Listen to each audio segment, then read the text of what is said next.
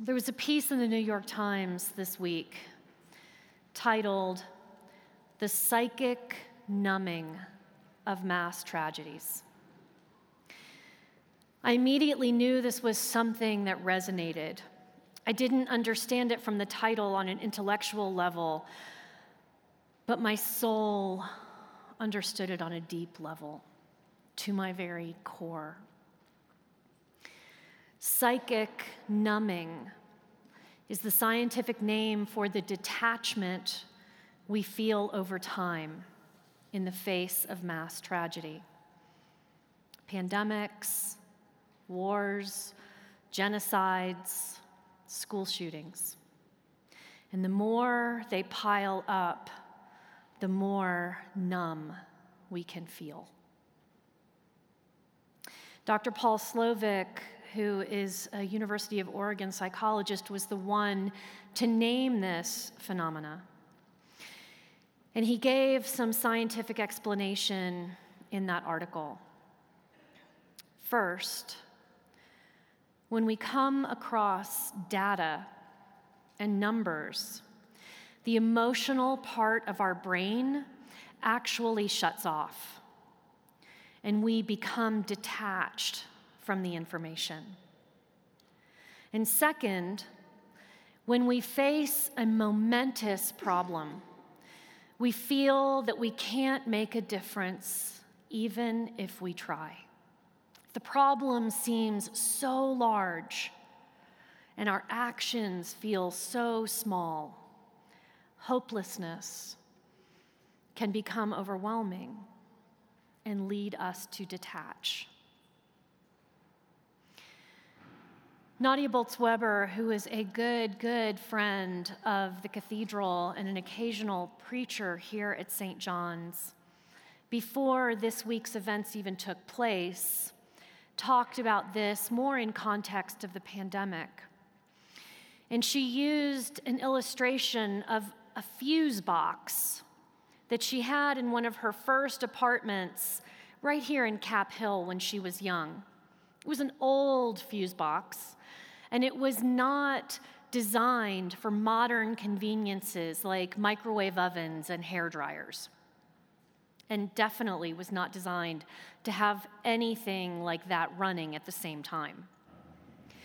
So when overloaded, it would blow a fuse, and it would just shut down. Nothing would work. She went on to say that humans were not designed for the 24-hour news cycle of bad news. Horror after horror from not just down the street, but from across the globe.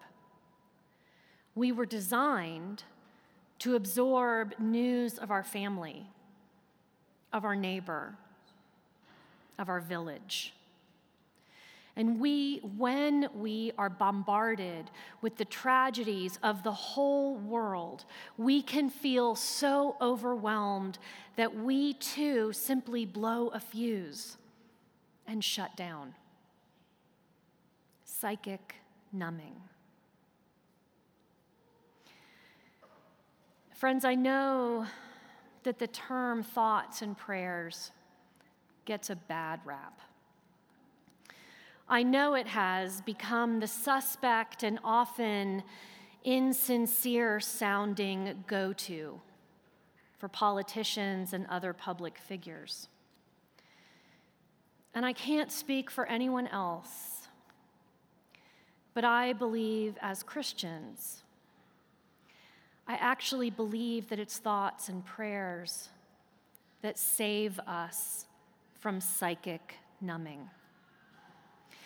If data and statistics shut off the emotional parts of our brain, let us fill our thoughts with the names and images and stories of these children.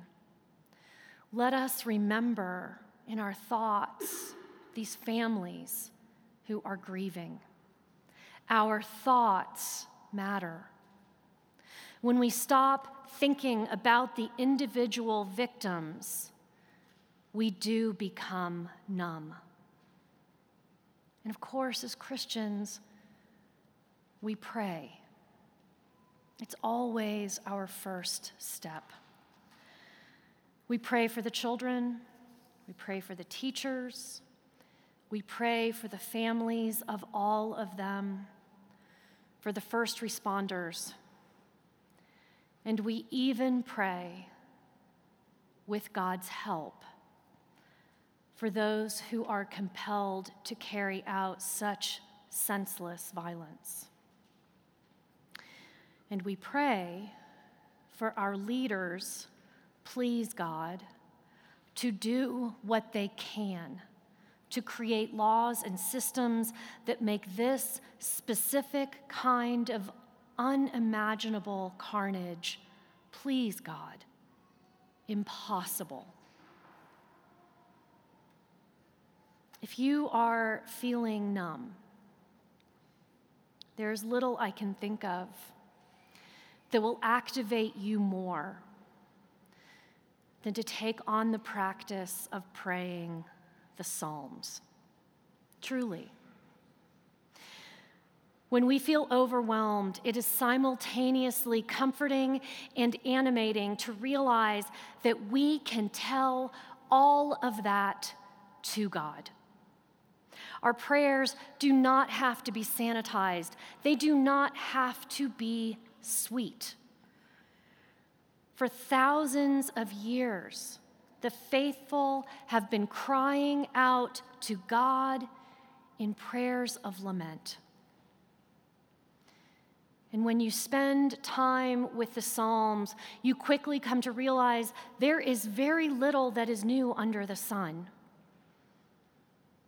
The world has always felt fallen.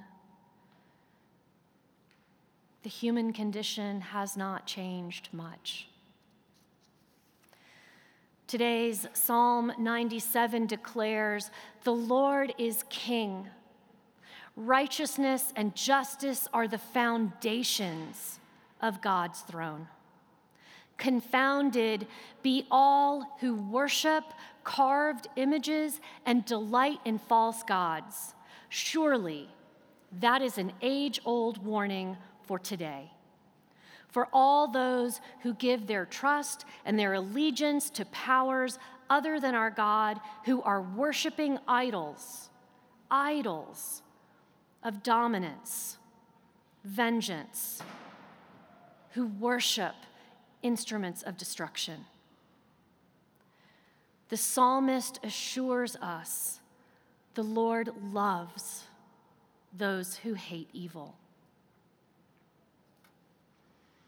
Several years ago, John Bell, a Scottish minister and hymn writer who is affiliated with Iona, was the keynote speaker at the Colorado clergy gathering.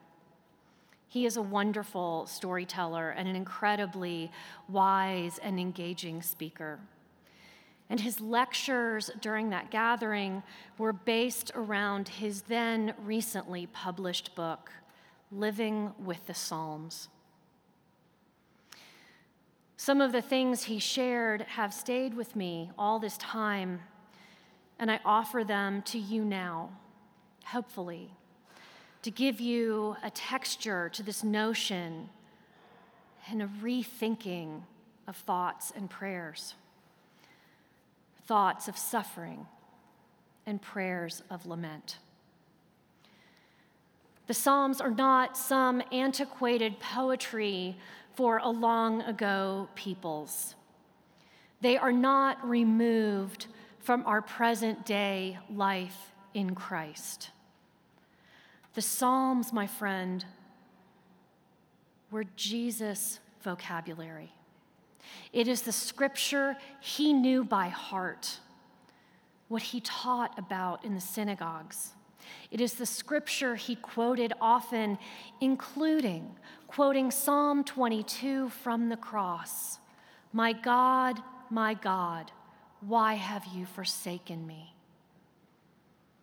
John Bell purports that the Psalms give us, too, a vocabulary for pain and frustration and anger, for physical and mental anguish, for loneliness, for political and economic oppression. He wonders, do we really think that we are somehow holier than Jesus? That we cannot also speak to God that way? My God, why have you forsaken me? You wouldn't ask those questions unless you believed someone was listening. The Psalms are full of hard questions. Questions asked of a God who is listening, a God who knows that this world is far from perfect, that our hearts break again and again, and that while we continue to have to sit with difficulty, we never sit alone. Today's Psalm 97 is not a psalm of lament. It is actually an enthronement psalm about the majesty and kingship of God. One that confidently assures us that the same God whose glorious throne is hidden by clouds and fire reaches down to care for the upright in heart. The same God who never lets us sit alone. So yes, I think we do believe in thoughts and prayers. It is not an empty sentiment for us. We engage this way so that we do not become psychically numb. We think of more than statistics. We think of these precious children of God. And we pray for the grieving, and we pray to God in frustration, in lament, in desperation for a better world. We pray because we know that God is listening and that God is sitting with us in the horror. We never sit alone. And then, my friends, we act. We use this animation, this resistance to numbing, to do our part, whatever it is that you feel called to do our part to partner with God for that righteousness and justice that are the very foundation of God's throne. Amen.